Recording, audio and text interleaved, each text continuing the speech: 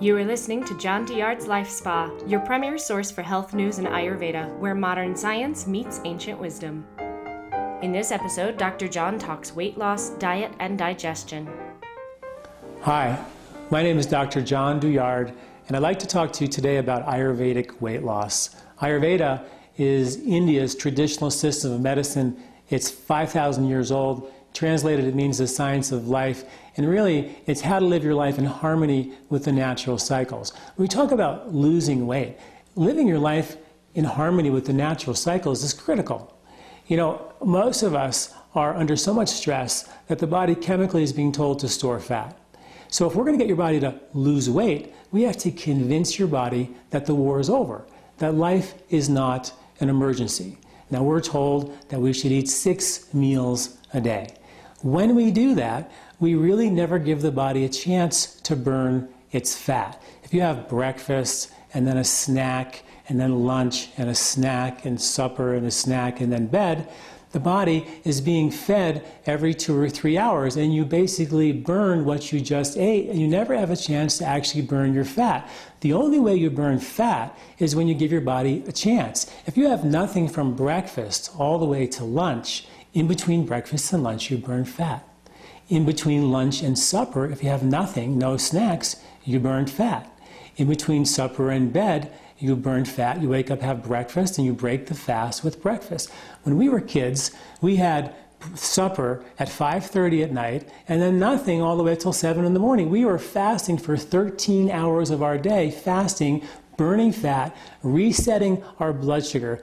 Here's what fat does when you burn it. It resets your blood sugar so your mood is stable. You feel more calm. It's long-burning fuel so you're not hungry every 2 or 3 hours. It detoxifies you. It burns the fat so you do lose weight. There are even molecules of emotion which are fat-soluble that are actually turned over and detoxified out of your body so we're not kind of emotionally doing the same dumb stuff again and again and again. And all of you know who are out there who are trying to lose weight, there's an emotional component. So we did a study on this in Denver, and we had our group eat breakfast, lunch, supper, bed with no snacks. And of course, everybody was like, no snacks, I have to have my snack. But once they got used to having breakfast with nothing till lunch, lunch nothing till supper, supper nothing till bed, I said you can eat whatever you like. But just start out with a good breakfast, a good lunch, and a good supper. And within 2 weeks, we measured their anxiety, depression, cravings, fatigue, exhaustion, and insomnia, and they were significantly improved. In addition to that, they lost 1.2 pounds throughout the entire study. So to get started in your Ayurvedic weight loss program, what I'd like you to do is start having a good breakfast. Make it big enough to get you to lunch with no hunger pangs, and have a good relaxing lunch in the middle of the day, and have nothing all the way till supper. Have a good supper, and then go to bed. 3 meals a day, no snacks. This, you can read more about this in my book, The 3-Season Diet, and I invite you to take a look at my website. There's articles about weight loss that you can look at, and if you want more information about how to lose weight, there's lots more available to you. My name is Dr. John Douillard. Thanks for listening. Hi, my name is Dr. John Douillard, and I want to talk to you today about the difference between 3 meals a day and 6 meals a day. You know, when you eat 3 meals a day, you have breakfast, and then you have nothing till lunch, and then you have lunch and nothing till supper, and then supper, nothing till bed or breakfast the next morning. In between breakfast and lunch, you burn fat. In between lunch and supper, you burn fat. And then from supper all the way to breakfast, you break the fast with breakfast. So the body becomes a really good fat burner. Fat is calm fuel, stable fuel, non-emergency fuel, helps you sleep through the night fuel. When you have 6 meals a day, you have a tendency to have a meal and a snack and then a meal. So if you have a meal and then a carrot and then another meal, then in between those meals, you burn the carrot. If you have lunch and then an apple or some nuts as a snack in the afternoon, and then supper, in between lunch and supper, you burn the apple. It's not terrible. Apple and nuts and carrots are great snacks, but you didn't burn your fat that day. So the goal for us, particularly in our culture, we're being bombarded with sugars and carbohydrates which spike the blood sugar. It's such an amazing time where our blood sugars are so fragile. I mean, diabetes is epidemic. Pre-diabetes is affecting over a third of the American population. 90% of the people who have pre-diabetes today as we speak don't even know it. according to the CDC. So these are really big issues, is to make sure that we get back to a regular way of life. Now, the people who promote the 6 meal a day plan say that when you eat little meals all day long, meal, snack, meal, snack, meal, snack, you increase metabolism, you increase thermogenesis, you lose weight better. Well, in the article associated with this video, I cite the research that really disputes that. There really is no thermogenesis, there is no increased metabolism that supports weight loss. It really doesn't happen. They say that you'll have less appetite if you eat little meals throughout the day. Well, that was disputed by the American Dietary Association, who said that oftentimes what happens is people have the tendency to overeat 6 times a day, which is the last thing that we want to do. Plus, gosh, eating 3 good meals a day, relaxing, taking time, boy, that's enough of a hassle to think about that. To have to think about 6 meals a day, I feel like that's overwhelming. And the other piece of the puzzle with eating 6 meals a day is that, they say, is it balances your blood sugar, so you don't have the highs and lows. Now, this is true. If you look in the textbooks of medicine, you'll see that if you have hypoglycemia, that you will be recommended to eat, instead of having big, huge spikes of blood sugar, high and low. That's what hypoglycemia is, when the blood sugar goes up from a cup of coffee and then crashes and you can't open your eyes and you need another cup of coffee or Coke or chocolate or candy. That's hypoglycemia, the highs and the lows of the blood sugar.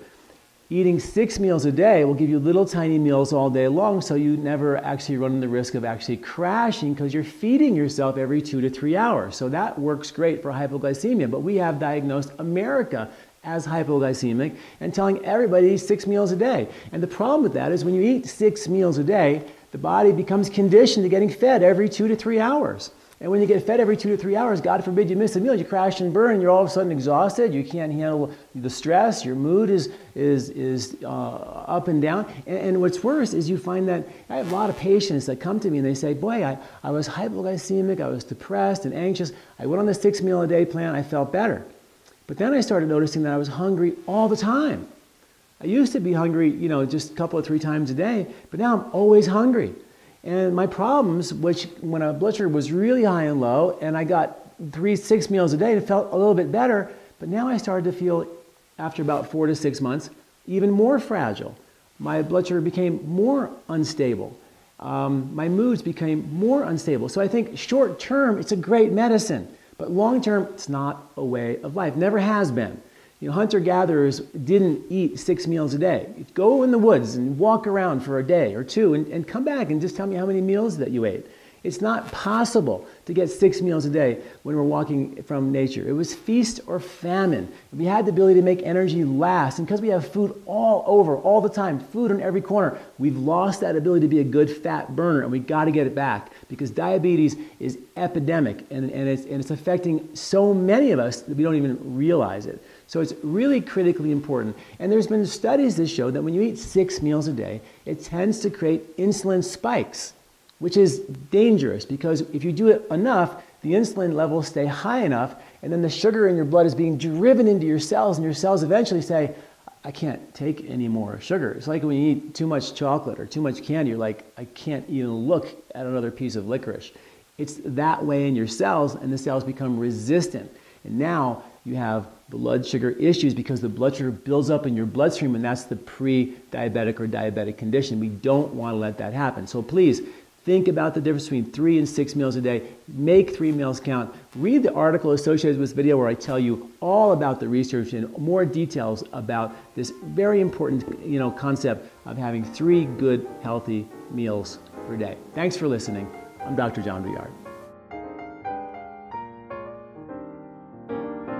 Hi, my name is Dr. John Douillard. I want to talk to you today about understanding gluten and actually how to digest it. Now, gluten is actually just a very hard to digest protein, and it should be broken down in the stomach acid, the hydrochloric acid in the stomach. But if you don't have great digestive fiber, which a lot of people don't, then that gluten will go undigested into the intestinal tract, and it will irritate the intestinal wall, inflame the intestinal wall, cause reactive mucus production in the intestinal wall, which disturbs the microbiology. It'll actually separate the villi, go through, cause leaky gut syndrome and all types of lymphatic, congestive, tiredness, brain fog, kinds of conditions. And I describe that digestive imbalance in many of my articles and videos on digestion from the Ayurvedic perspective.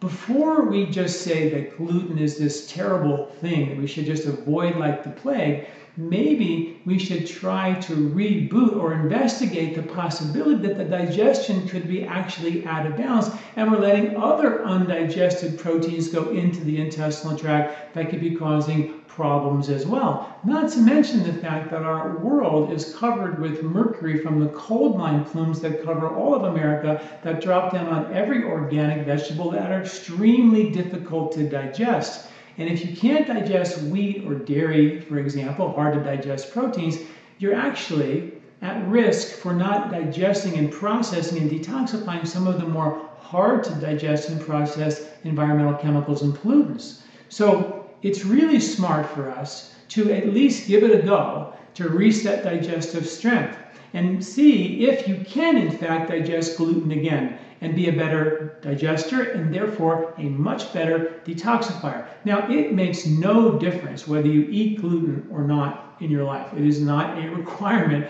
for good health. It maybe tastes good, but it is by no means a requirement. So I am not here saying we should all eat gluten. I don't care. It's not needed or requirement, but I look at gluten sensitivity in many cases, many times folks who don't have celiac, who have real serious problems, they can learn to redigest it again by rebooting their digestive strength. I see it clinically day in and day out, so I know it can happen. Lots of folks that I'm really talking to are the ones when they're 18 years old, they could eat gluten and it was no problem, and today they can't. What happened?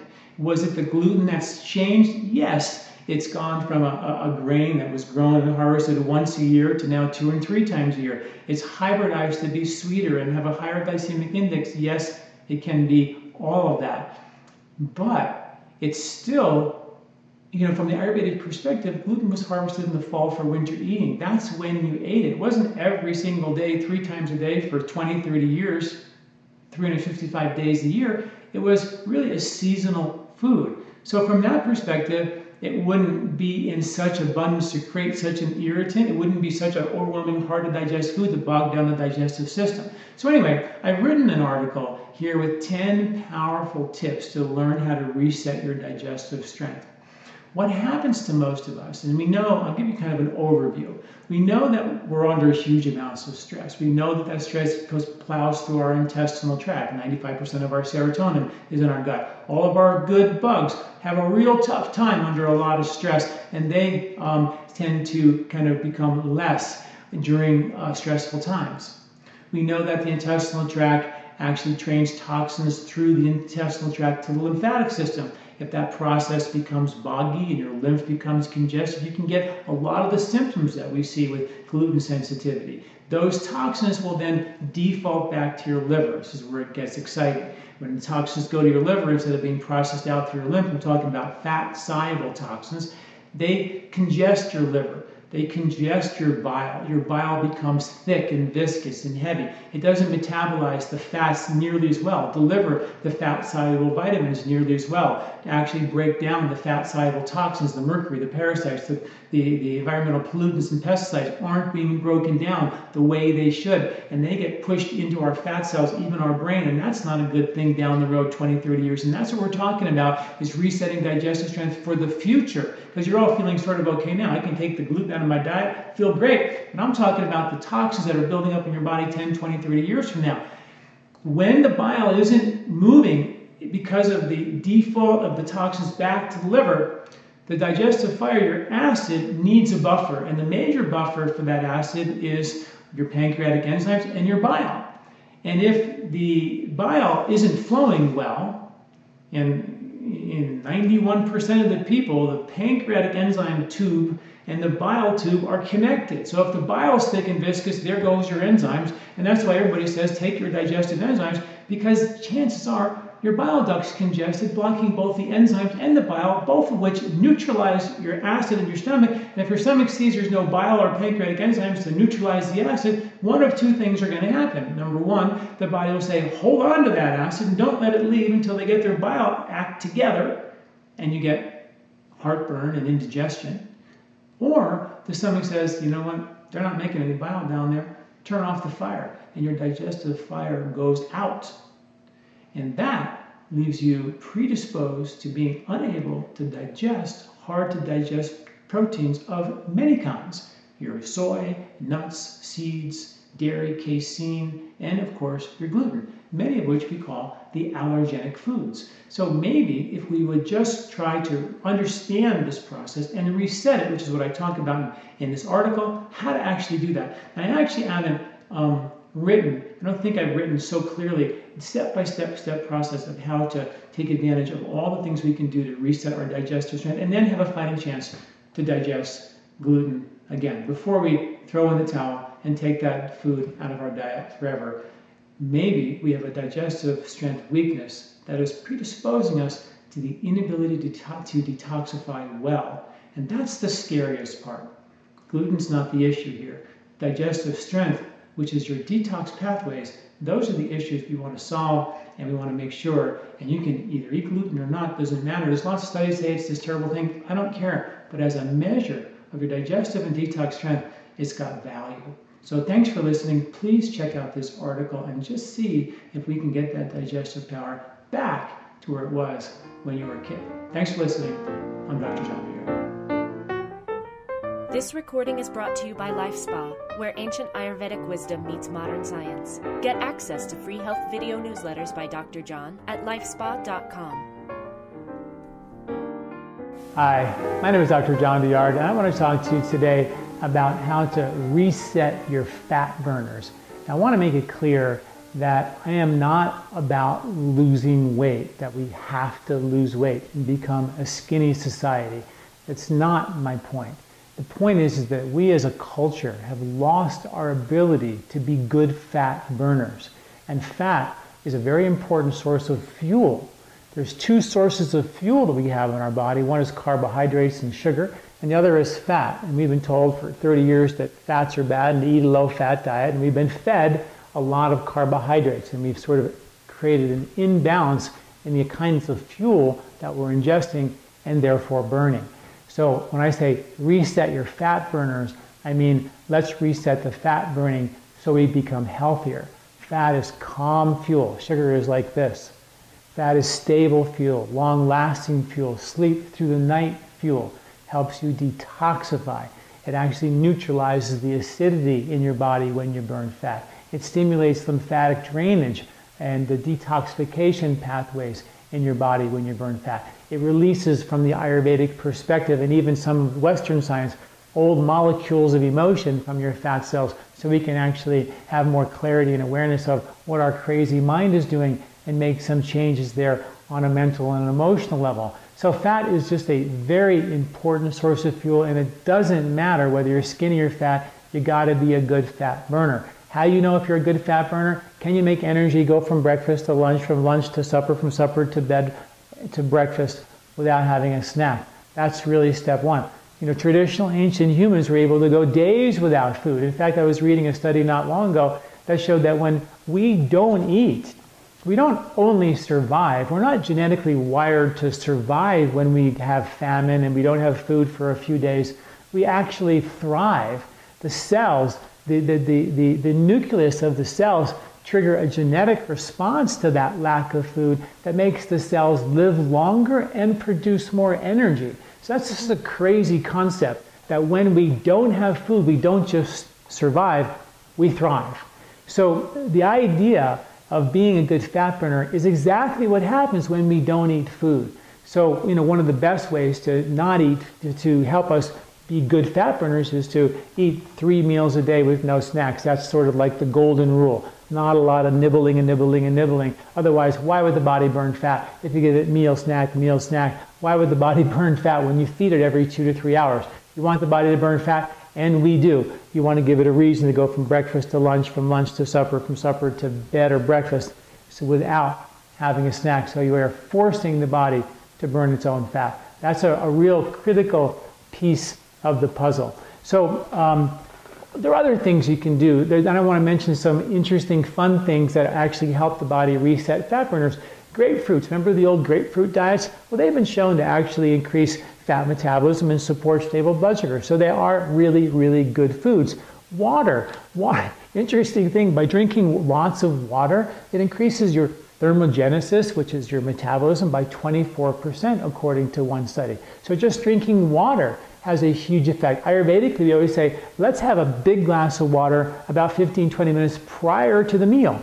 The stomach is lined with a bicarbonate layer, which is 80% water. If you prehydrate your stomach before you start producing digestive acids and things, and you prehydrate, the stomach goes, whoa, I have all this water, all these buffers. I can therefore make a lot of acid and digest a lot of hard to digest foods. Very, very important to stay hydrated and prehydrate yourself.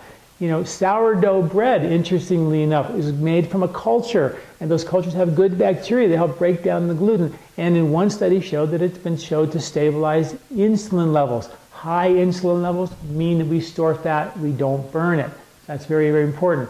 Vinegar and lemon juice on your salad before the meal. Again, great ways to reduce the end after meal blood sugar spikes and after meal insulin spikes. Again, great support for becoming a really good fat burner. Maybe one of the best spices of all to put on your food is turmeric. Turmeric's been shown to support healthy blood sugar levels, healthy insulin levels, healthy weight. It's been shown to support healthy cholesterol levels. Stuff's sort of amazing. And the old recipe of taking curry was 16 parts turmeric and 1 part black pepper. Very important combination, increases the absorption of the turmeric in one study by 2,000%. So make sure you add a little black pepper when you take your turmeric. That's really important. Ayurveda also says that we must stay hydrated in addition to drinking water, to sip hot water throughout the day. This is an old detoxification technique. And one of the ways that it works is we are, many of us feel like we drink so much water, but it just goes right through us. If you were to pour water, cold water, room temperature water on a hard piece of leather, it would just run off. But if you pour hot water on there, the leather would begin to soften. And in a similar way, the more hot water, plain old hot water, the more the tissues soften and hydrate. And that creates better function. Again, increases thermogenesis, like the other study with water, by 24%. That helps the body reset fat burners, and of course helps the body hydrate and therefore detoxify, that much more efficiently.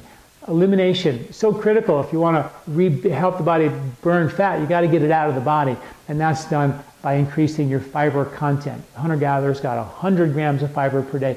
We get 20.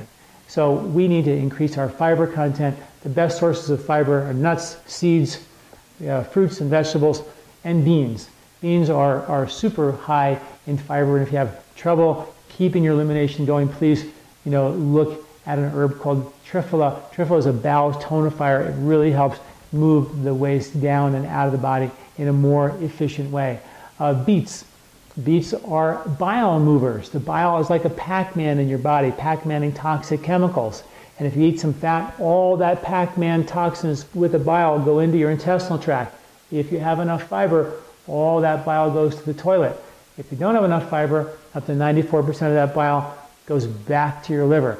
So beets will help to increase bile flow and make sure that and it has the fiber if you take the whole beet, not just the beet juice, and take that fiber and the bile and everything right to the toilet. Very, very important.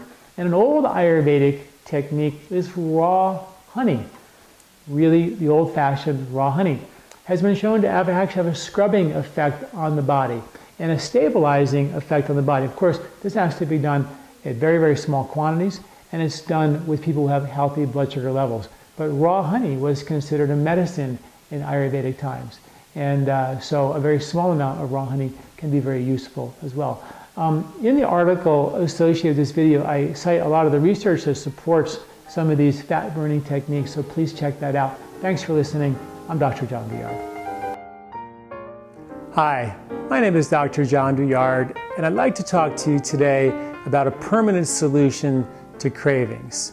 You know, a craving is nothing more than your body running out of gas. When you crave sweet or chocolate or a cola or a cup of coffee, usually means you're out of gas and you're looking for energy. When the blood sugar starts to fall, this is an emergency response to your body. In an emergency, the body produces stress-fighting hormones, which are toxic and disease-producing. And then the body says, I need an emergency source of energy to get me out of that hole, to be safe again. And what goes up must come crashing down. And when it goes crashing down, we find ourselves without energy again, craving another sweet, a candy or a Coke or some type of injection of some sort. This creates a chemistry where the body, in the emergency response, says, store the fat and crave me some quick energy. Well, when we continue to do that, we store fat, we gain weight. And as a culture, we have started to gain weight excessively. Weight gain is the #1 risk factor for diabetes and #1 risk factor for cardiovascular disease. We have, as a culture, lost our ability to become good fat burners. And what I want to talk to you about today in this video, and in the article associated with this video, is how to become and reset the ability to become a great fat burner and eradicate cravings once and for all. Also want to talk to you about an herb that actually literally is named the sugar destroyer because of its ability to actually block the ability for us to taste and absorb sweet. Eradicates cravings, completely suppresses the ability to taste the sweet and crave the sweet, and resets blood sugar in an amazing fashion. This is the Ayurvedic herb that is known for thousands of years to bring cravings back into balance and your blood sugar back into balance. Now, we have been told for the last 10 years that we should eat 6 meals a day to stabilize our blood sugar. If we eat 6 meals a day, our metabolism will stay up and we'll never gain weight. If we eat 6 meals a day, we'll never store any fat. We'll only burn what we need, and we won't store any fat, and therefore we'll never gain weight.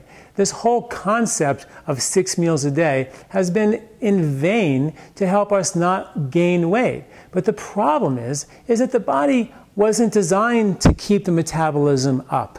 That exhausts us. And in exhaustion, the body says, store fat, crave me more sugar. When the body is revved up and eating 6 meals a day, the digestion never gets a break. The digestive system is designed to be on, cook the food, and then rest. And we deplete our ability and destroy really our ability to digest food well by nibbling all day long. The body is designed to eat a large amount of food and make energy last. If you were a farmer 100 years ago, there's no way that you were eating it every 2 to 3 hours. You had a very large meal, and we made energy last. That was the way it was hundreds of years ago, and it's the way it is today in most cultures around the world. Because food is everywhere, we don't want to stop and cook the food. We're too busy. We have been told to eat 6 little meals a day. This 6 meal a day diet is basically a medicinal diet for hypoglycemia. When the blood sugars are really high and low, we're told in a medicinal sense to have 6 meals a day to get the blood sugars to start to stabilize just a little. But it doesn't actually reset the body to burn fat. And fat is your calm fuel, your stable fuel, your non-emergency fuel. It's the fuel that lasts long and burns slow and gives you great endurance and makes your mood stable. It neutralizes the acid in your body, which is a waste product of stress-fighting, disease-producing hormones. It stimulates lymphatic flow and drainage and detoxification in your body. It actually releases molecules of emotion that we store in our fat cells that remotely make us think and do the same dumb things again and again and again and again in our lives. So fat is so much more important than just losing weight. And to manipulate our bodies to burn fat by eating 6 meals a day has caused some significant side effects. Most importantly, it's left us deconditioned to make energy last and stabilize our blood sugar. The solution to this is to eat 3 good meals per day. We did a study on this back in the year 2000 based on my book, The 3-Season Diet. And we had people eat breakfast, lunch, supper, bed. They were eating 6 meals a day. We asked them to go to 3. We said, please make breakfast a good meal big enough and whatever you need to get you from breakfast to lunch without needing any snack, from lunch to supper without needing a snack, and from supper to bed without needing a snack. We measured their anxiety, depression, cravings, fatigue, and exhaustion, and in just 2 weeks, they were all significantly improved. Their cravings were eradicated, their sleep was better, their mood was more stable, and they lost 1.2 pounds per week during the entire study.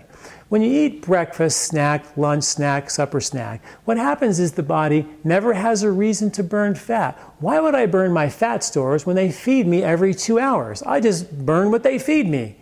But if I want to burn fat, I've got to give the body a reason. So give the body a meal and then nothing between breakfast and lunch, and I'll burn fat in between. If I have a carrot between breakfast and lunch, I'm just going to burn the carrot. Now that's a very healthy snack, nothing wrong with it, but I didn't burn fat that day. If I want to burn fat, have breakfast, nothing till lunch, lunch, nothing to supper, supper, nothing to bed. In between those meals, you'll reset fat metabolism, stable mood, and zero cravings, and permanently eradicate cravings. Now, many of us will say, gosh, I can't do that. My blood sugar is too unstable. So maybe start with 4 meals and work your way down to 3 meals. Now, in addition to that, there is an herb that is designed to reset our ability to burn fat and stabilize our blood sugar. It's called Gymnema sylvestre. Locally, it's called Gurmar. Gurmar literally means the sugar destroyer. And at LifeSpa, I designed a formula using the sugar destroyer, using the Gymnema sylvestre as an herb to reset the ability to burn fat and stabilize blood sugar. The Gurmar, if you put a little bit of that herb on your tongue and then eat a Snickers bar, you literally won't taste it. It blocks your ability to absorb the sugar on your tongue. It blocks the ability for you to absorb the sugar in your intestinal tract. It literally blocks your ability to take in sugar, and therefore you don't crave it, because it completely stops the absorption and the craving and the desire for it. It actually builds and helps increase the production of islet cells and beta cells in your pancreas, so your pancreas can function and produce insulin in a more effective way. It's been studied again and again and again for its ability to lower the needs of insulin for insulin-dependent diabetics. It's been shown to balance both hypoglycemia, low blood sugar, and hyperglycemia, diabetes. It's not an herb that actually just symptomatically brings your blood sugar down or up. It literally brings the blood sugar in balance. It rejuvenates your pancreatic function and allows your blood sugar to reset itself. And that's an herb that we call Intelligent. We combine that herb with an herb called Shilajit, which is an herb that we use to help the body deal with insulin resistance, which is one of the reasons why we really crave things, is because the cells have been bombarded with sugar for so long that the cells resist the ability to uptake any more sugar. And when you tie these two herbs together, we create an amazing ability for this insulin resistance to be broken down and reset the cell's ability to take a normal amount of sugar back into the cell and reset a stable blood sugar pattern. So please go to my website, read the article associated with this video that talks in detail about the lifestyle modifications that you can make to permanently eradicate and control your cravings, and learn more about this herb called the Sugar Destroyer to help reset the islet cells in your pancreas to stabilize your insulin levels, stabilize your blood sugar, and eradicate your cravings. Thanks for listening. I'm Dr. John Douillard. Hi, my name is Dr. John Douillard. I want to talk to you today about how we can begin to digest like an 18-year-old again. I have many patients come to me and they say, you know, I used to have a cast iron stomach. I used to never gain weight. I used to have the greatest digestive system, and now I don't seem to digest well. Foods irritate me. They give me bloating and gas and cause all kinds of problems. And I want to talk to you about some of the strategies of how to bring your digestive system back into balance and some of the concepts that are really important for us to understand. And probably the most important to understand, and I've talked about this, is that we process our stress through our intestinal tract. We now know that 95% of your serotonin is in your gut. All the microbes that make the neurotransmitters are in your gut. And when you're under a lot of stress, your good bugs go south, the villi of your intestinal tract go south. You either get constipated, or you don't go to the bathroom well, or you produce extra reactive mucus, which you can, if you see mucus in your stool, sort of a deal breaker. That means you have extra mucus, which are flattening out your villi, compromising digestive assimilation and absorption. Sometimes you produce just enough mucus to get you to poop good, so everything goes good, but your belly starts to get bigger and bigger and bigger, and that's the lymph around your gut getting really congested. It's called gut-associated lymphatic tissue, and it gets congested and becomes problematic. And that's where 80% of your immune system lies, so we definitely have to understand lymph, and I've written and talked a lot about the lymphatic system, how important it is to understand and evaluate that. But if that intestinal tract, that large intestine, gets a little yucky and gets congested, toxins are going to default right back to your liver, particularly when there's mucus there or it's dried out from constipation and it can't absorb into the lymph the way it's supposed to go, where all the white blood cells are to protect and take out any toxins that move through the intestinal wall. The default is for all that to go back to your liver. And your liver goes, well, wait a minute, I just dumped those toxins into the intestinal tract to be processed, and now all of a sudden they're back. Over time, the liver pushes those toxins into the blood, your fat, your brain, your tissues, joints, creates more problems, toxic problems. And also the bile in the liver becomes thicker and more viscous, and therefore the bile regulates the regularity of your stool. So now all of a sudden my constipation is worse. I never had that before. The bile scrubs the intestinal mucosa and keeps them clean and supports the health of the good microbiology. It escorts toxins like cholesterol to the toilet and gets it out of your body. But if that bile is congested or thick or viscous, then we begin to have problems and we begin to have toxins beginning to accumulate. And the bile also is a buffer for the acid in your stomach, don't forget. So it's very important to realize that if you don't have good bile flow, you're not going to digest fats, you're not going to eat greasy fried food probably because you don't feel good when you do, so you just don't eat it. Totally a good idea, but an indicator that your digestive bile flow has sort of gone south. You're scrubbing your Pac-Man of toxins in your liver has sort of gone south, but we don't eat that much fat in our diet anymore anyway, so we don't really notice it as much. But slowly but surely, our liver congests and is unable to neutralize the acid in your stomach, and now a couple of things happen. The acid will stay in your stomach longer, linger, cause heartburn and occasional irritation in your stomach. And over time, the stomach goes, I don't think they're ever going to make the bile like they used to down there. So I don't know what to do. I can't just hold on to this acid forever. It's burning a hole in my tummy, and that's causing problems. And if I let it go, it'll burn a hole in the small intestine. That could be bad. So the stomach just turns down the fire, and our digestive fire becomes weak. So the kingpin in all of this is understanding your bile flow. In other words, if you don't have a good bile flow, and it's an epidemic, people have gallbladders taken out routinely today as if the gallbladder had no value. It's very important for us to realize that we have to rehab our gallbladder. So some tips for gallbladder rehab. Beets are some of my favorite bile movers. If you feel like you have some sluggishness around your regularity, you feel like you eat some greasy food, you feel a little sick to your stomach, or it doesn't digest well, or foods just sit there if you eat too much, this is oftentimes a bile issue. Even occasional acid or heartburn in your stomach can be because there's not enough bile to neutralize the acid, and the acid is lingering in your stomach. So beets become very, very important for that. Fenugreek tea, great tea to drink to support better bile flow as well. A little bit of olive oil, good quality olive oil with a little bit of lemon juice before you go to bed can actually encourage bile flow. Like 1 tablespoon of olive oil and 1 teaspoon of lemon juice, shake it up and drink it down before you go to bed. This way at night your gallbladder is contracting to force some good bile flow. Of course, all of your leafy greens are incredibly important as well. So those are some really easy to do things to support your bile flow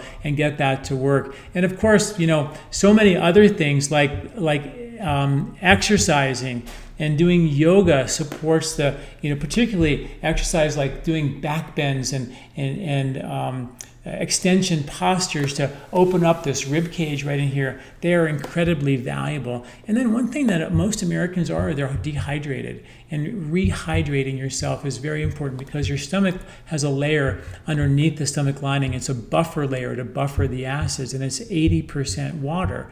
And if you don't have enough water in your system and there's no buffer to buffer the acids, your stomach just won't make it, the acid. And if there's no acid, then the body will say, I don't need any bile to buffer the acid that they're not producing, so why bother? But if you increase and prehydrate your stomach lining prior to the meal, and good studies show that when you drink a big glass of water half hour before the meal, prehydrate your stomach lining, people lose weight, their metabolic index goes down, they feel better, they digest more efficiently. There's good studies to support that, which is really interesting. So prior to meal, a half hour, drink a big glass of water, not with your meal, but prior to the meal to prehydrate. That'll force acid production, which will produce bile flow, and again kick in the bile flow for you. And again, once that bile starts to kick in, it improves your ability to detoxify and regulate your bowel function. So please check out, I wrote a whole article about strategies to help your bile flow and help to reset your digestion and get you to begin to digest like an 18-year-old once again. Thanks for listening. Please check out the article associated with this video. Take care. I'm Dr. John Douillard. Hi, my name is Dr. John Douillard, and I want to talk to you today about trans fats. Yep, there are still lots of hidden trans fats in our diet. Now, we all know trans fats are bad. I mean, the FDA in January of 2008 required every food company to label the amount of trans fats that are in every food. We know it's bad when the FDA steps in. Researchers from Harvard say that upwards of 10 of thousands of heart attacks are related to trans fats per year. Other research say even hundreds of thousands of heart attack deaths are related to trans fats. One researcher from Harvard said that if you replace 2% only of the foods you eat from carbohydrates with trans fats, it's just 2%, that you increase your heart attack risk by 93%. So we know that they're bad.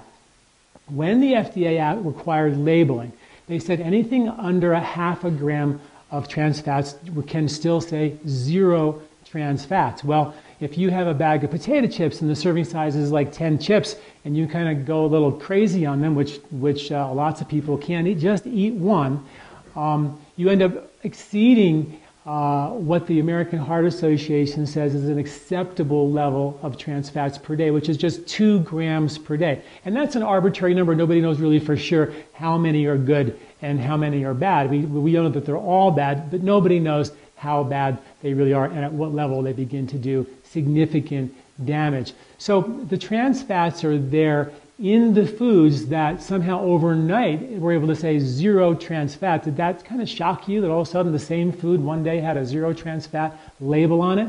Some companies clearly have made adjustments, but many of them still carry those trans fats. So they're hidden in there. We must be aware of that. Secondly, most importantly, is restaurants, fast food chains, bakeries, your coffee house pastries. They have no requirements for labeling the trans fats. Anything cooked in oil, a pastry, breads, croissants, fried food, French fries, all of these are loaded with trans fats, and there's no measurement of how many that you're getting when you eat out. And this is the dangerous part. The FDA, or the American Heart Association, thinks that people get on average about 12 grams of trans fats per day. That's a significant number, and we can do better than that with awareness. Now, in the article associated with this video, I do list all the foods that still tend to have trans fats in them, so you can, when you go to a restaurant or wherever you go when you go shopping, you can avoid those kinds of foods. So please be aware of the hidden trans fats. They still exist. When it says 0 trans fats, don't be fooled. They're there. When you go to a restaurant, they're there too, and they are cumulative damage to your liver, and they definitely are linked directly to heart disease, which is the #1 killer in America. Now, real quick, what is a trans fat? A trans fat is a man-made fat. You take a fatty acid chain, and what they do is they drive hydrogens into a saturated. It's called hydrogenation. And that saturates the fat and makes it super stable so it doesn't go bad or doesn't go rancid. It can stay on the shelf for a really long time. The problem with trans fats is that what happens is the bonds, the double bonds, are on each side of the trans fat. So they balance and they keep the chain very, very straight. So there's like a toothpick. It's like stacking a bunch of toothpicks. When they stack, they stick. When they stick, they clump. When they clump, they become hard. And hard fats in your bloodstream is a dangerous road to hoe. We don't want that. Now, a natural oil, which is called cis fatty acids versus trans fatty acid, cis fats are natural. And in nature, the double bonds are on the same sides, and they don't like each other. So they repel against each other, and they bend the fatty acid. So the fatty acid is bent, so they don't stack good. They are like stacking a bunch of clothes hangers from your closet. They stick and they push away and they repel each other, and therefore they stay thin in your blood. They don't clump or stick. So that's why, so you know why they're bad, because they literally are designed, kind of anatomically designed to stick together and clump and cause heart disease. So please read the article associated with this video and learn more about these hidden traps, find out where they are, and please do your best to avoid them. Thanks for listening. I'm Dr. John Douillard.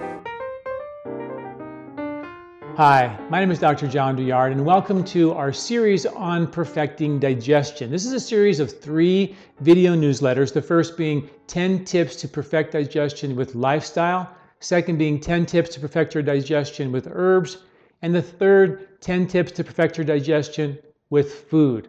Today we're going to talk about the top 3 tips for lifestyle tips to perfect digestion. The other 7 tips will be in the article associated with this video, so don't miss them. But the top 3, first one being eat 3 meals per day, no snacks. When you eat meal, snack, meal, snack, meal, snack, the body burns a meal and a snack and a meal and a snack. And we want the body to burn fat. We have lost the ability to burn fat as a culture because we eat all the time and we eat lots of sugary foods that give us only short bursts of energy, then we need to eat again and again and again. Fat is long-lasting fuel, sleep through the night fuel, non-emergency fuel. It's a fuel that is an endurance-lasting fuel.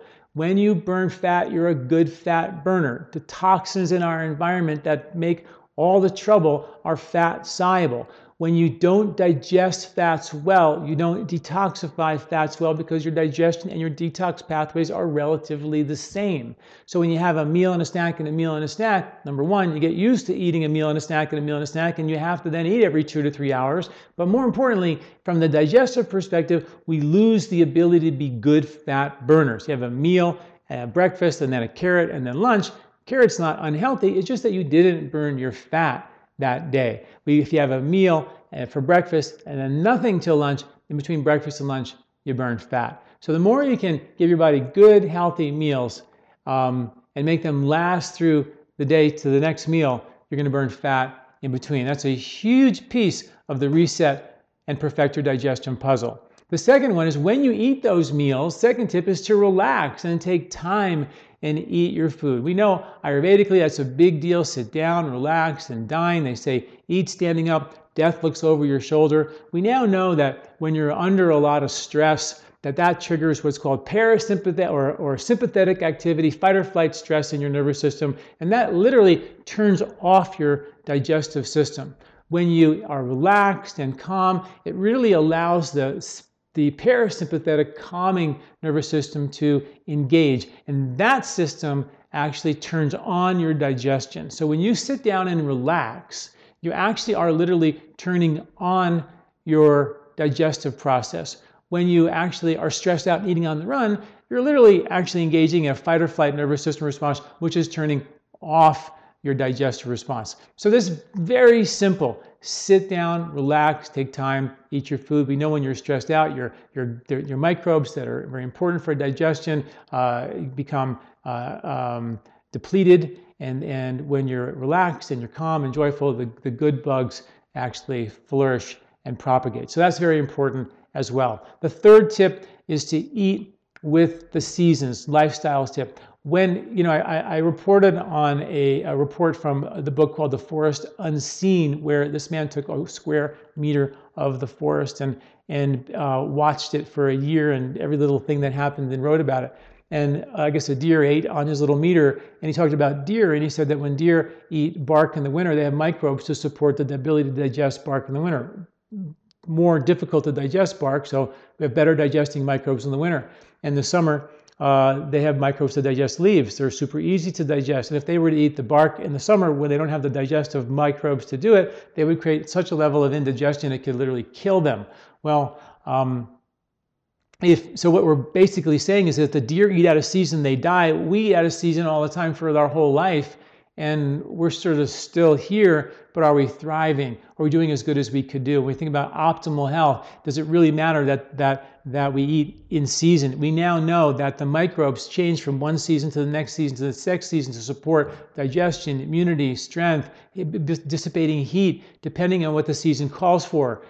We also know that when you eat organic foods, there's lots more microbes on those foods. Not just we eat organic to get rid of the pesticides, we eat organic to get the good microbes that are in season to support what nature's trying to do to support either our digestion or our immunity or our skin protective factors from the sun or heat dissipating factors that we need in the summertime. So many things that we don't really understand that these microbes do to protect us, but we do know that they change dramatically from season to season. The plants take the microbes from the dirt, they put them into the plant, we eat them, and they become our microbiome, and it changes dramatically from season to season. That is the short story of why we should eat with the season, but very, very powerful as well. There are 7 more powerful lifestyle tips that I want you to take a look at in terms of how to perfect your digestion. Go to the video article associated with this video at lifespa.com. Thanks for listening. I'm Dr. John Douillard.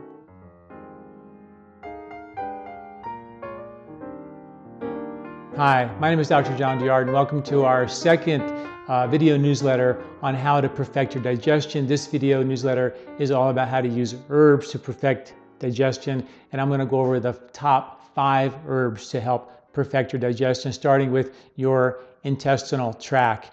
Many of us have issues with how well we eliminate, and one of the best herbs to help tonify the intestinal tract is an herb called Triphala. Triphala is an herb that has 3 fruits in it. One, Amalaki, sort of heals and repairs the intestinal wall. Bibikaki sort of pulls the mucus off the villi, cleans out the villi, and Haritaki strengthens the contraction of the intestinal wall. Very, very important trio. I find that it's a great herb to get people moving. It's not that easy to get off of it. So what I do is I add licorice and slippery elm to that.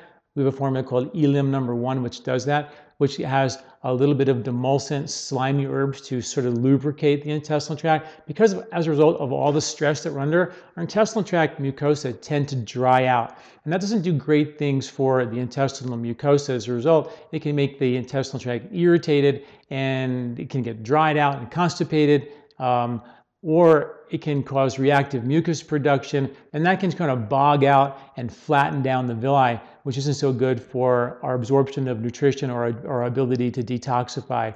And I actually use the herb Amalaki, which is one of the herbs in Triphala, to actually repair the intestinal wall damage, particularly when I actually see mucus in the stool. When I see mucus in the stool, that means we have a lot of irritation, a lot of inflammation, and Amalaki is a phenomenal herb for that. Also, I'll use a tea with slippery elm, marshmallow root, and licorice root together that we chop and these herbs and boil them down from 2 quarts to a half a quart. And then you have this thick viscous tea that you take throughout the day. Super sliming agent for the intestinal wall. Also acts as a prebiotic.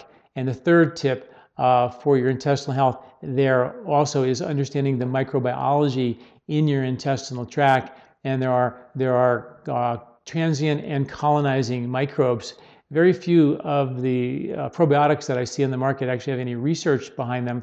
The one that I like is one called Bifidobacteria HN019, which has been shown to actually adhere to the gut wall and actually poop out waste that other microbes will actually eat and actually deliver what's called microbial diversity, which means that you have the more bugs that you have of different kinds in your intestinal tract, you have this resiliency in your intestinal microbiome to protect you against all types of different imbalances or threats that come into your intestines. We have a lot of what are called, according to the research, these kind of space-occupying microbes that take up real estate but don't really do a lot of good stuff or a lot of bad stuff. And you want to have, when you take a probiotic, one that actually sticks to the gut wall to help make some space, basically, for the good microbes to proliferate. That's what we really want to do, is build back our diversity. So that's critically important. So whenever you're looking at probiotics, please look for ones that are colonizing. I've got a bunch of research on my website. You can read more about probiotics and what types are good and which ones are the colonizing ones. I've written a lot of articles about that, so please check that out. And then also, maybe the most important piece of the digestive puzzle is what I like to call the most important half inch in your body, and I've written an article literally called that. And it's the villi on the inside of your gut wall where it meets the lymph on the outside of your gut wall. And the outside is called the gut-associated lymphatic tissue. And in that relation between villi and lymph on the outside is where researchers say about 80% of our immune system lies. And if our lymph system gets congested, it's basically our drains of moving waste out and our immunity. And if that gets compromised, toxins are going to build up in tissues and joints, in skin, create a lot of heaviness and tiredness and swelling and toxicity in the body. But also the toxins will default then back to your liver and cause a whole nother set of problems where now the liver is doing the job for what the lymph should have done, and the liver is overwhelmed saying, my God, what should I be doing? So you want to make sure your lymph system is really working, and the best herb for that is called, that I believe, is called Mangista. And Mangista is a lymphatic destagnating herb. It's a blood purifying herb. It's also a powerful antioxidant. Works great for the lymphatic system to get it to drain very, very well. Very important herb. Hydration, probably really, and exercise, those top three things for getting your lymphatic system to move are also really, really important. And then the last tip for today is bile flow. When those toxins are not getting out through the lymph because they're getting reabsorbed back to your liver, the liver's going, this is way too much for me, I don't really want this. And the liver becomes congested, the bile becomes thick. So ways to kind of decongest your bile. Fenugreek is a great herb for that. Beets are really good for that. Also, if you really have congested bile, you can get bile salts, which actually are what your bile is made up of, and that actually does and try to kickstart your gallbladder to produce more bile on its own. Also, bile is required to be produced when you eat fats, so getting good, healthier fats in your diet can also help as well. Those are the top 5 herbs for digestion. There's 5 more related to increasing pancreatic enzyme digestive ability, duodenal enzyme digestibility, turning on your stomach, and kind of revamping our ability to digest in a more complete fashion. So don't miss the other 5 in the article associated with this video. Thanks for listening. I'm Dr. John Douillard.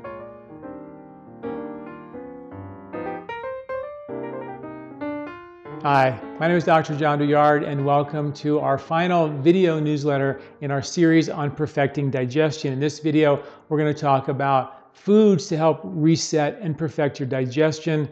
There's a very detailed article associated with this video, as well as the whole series looking at herbs to perfect the digestion and lifestyle tips to perfect digestion. I highly recommend you watch all of them so you can get a handle on perfecting your digestive system. So to start with your intestinal tract, we know that we process stress through our gut. It dries out the intestinal tract. Foods that lubricate, soothe, and tonify the intestinal wall, very valuable for intestinal health. My favorites, chia seeds and flax seeds, loaded with essential fatty acids, loaded with fiber, support intestinal health. Also, the essential fatty acids support food, the health of the microbes. They're food for the microbes. Very, very important that we give the intestinal wall good essential fatty acids because our microbes feed on them. It's leafy greens, while their insoluble fibers have lots of magnesium to support the contractibility of the intestinal wall and the intestinal health. Very, very important as well. Beans, high fibrous foods. Fiber helps you go to the bathroom.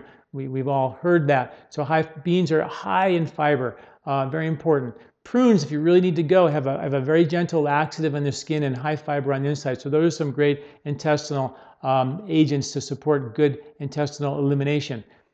Why we want to do it in a kind and gentle way is because the microbes are there and they're gentle and they're very delicate and we have to take care of them. In fact, we live for them. They're the 90% of us. So we really have to be aware that that's what we're really, in fact, doing. Fermented foods are great ways to get more diverse microbes, probiotics into your intestinal tract, but they're very acidic. So taking lots of probiotics in a 20-ounce jar of kombucha in the summertime, if it's very hot and you're a hot body type, that can be actually not the greatest idea. Fermented foods were used to preserve vegetables through the winter when it's cold, and we need a little bit of extra heat, and it's okay. So it's very seasonal. But regardless of the season, it's always a small amount, a condiment size amount of fermented foods, and that will make sure that you don't overheat or create an imbalance by actually taking too many fermented foods. Very important. On the outside of your intestinal wall is your lymphatic system.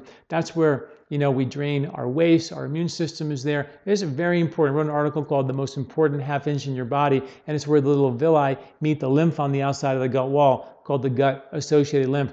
Things that move your lymph are anything that makes your skin turn red, like that were traditionally used as red dyes.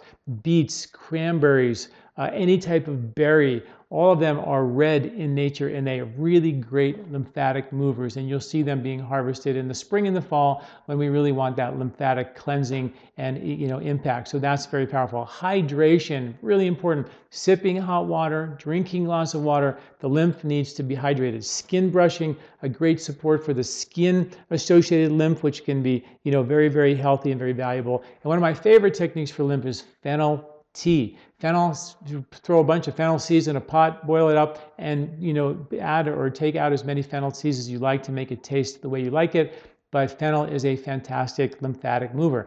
If the lymph is congested, then the intestinal tract's boggy, toxins default to your liver, and we got to decongest your liver. Foods for the liver. Historically, we Americans would go in the spring and dig up bitter roots like burdock and dandelion and put them in teas and drink and eat these foods because they were powerful liver decongestors. So very, very important. Foods that actually decongest your bile, very, very important. Radishes, celery, olives, artichokes. These are all your bile-moving foods in addition to your leafy green vegetables. Very, very important. On the other side of your stomach is your pancreas. Your pancreas and gallbladder sort of team up to help support better digestion. And we do need to support pancreatic health, blood sugar health, and there's many things that can do that. Cinnamon, one of the most well-documented ways to support blood sugar health. Believe it or not, coffee has been well documented to support blood sugar health. Lots of good studies there. Your soluble fibers like oatmeal block the absorption of sugars into the intestinal. They slow it down so you don't get that big surge and peak and spike of your blood sugar. Blueberries, avocados, chia seeds, all these great foods for your blood sugar, and they're very, very, very important. Turning your stomach fire back on. My favorite might be ginger to turn your acid strength back on. The classic Ayurvedic approach for that is cumin, coriander, and fennel seeds. 3 spices to turn your digestive fire on. In fact, we have a product called Gentle Digest, which is cumin, coriander, fennel, ginger, and cardamom. That's a powerful Ayurvedic package to reboot your stomach fire, bile flow, duodenal pancreatic enzyme flow, intestinal health, lymph flow, and reset the entire digestive system. So that's a pretty cool, really simple way of getting it done. And you can make a tea out of all that and drink that along the way to reboot your digestion. So there's some good strategies. There's a really comprehensive article associated with this video, so you can go detail by detail on what foods you need to reboot and strengthen what aspect of your digestive system. Thanks for listening. I hope you enjoyed this series on how to perfect your digestive system. This recording is brought to you by LifeSpa, where ancient Ayurvedic wisdom meets modern science. Get access to free health video newsletters by Dr. John at lifespa.com. These statements have not been evaluated by the FDA. These products are not intended to diagnose, treat, cure, or prevent any disease.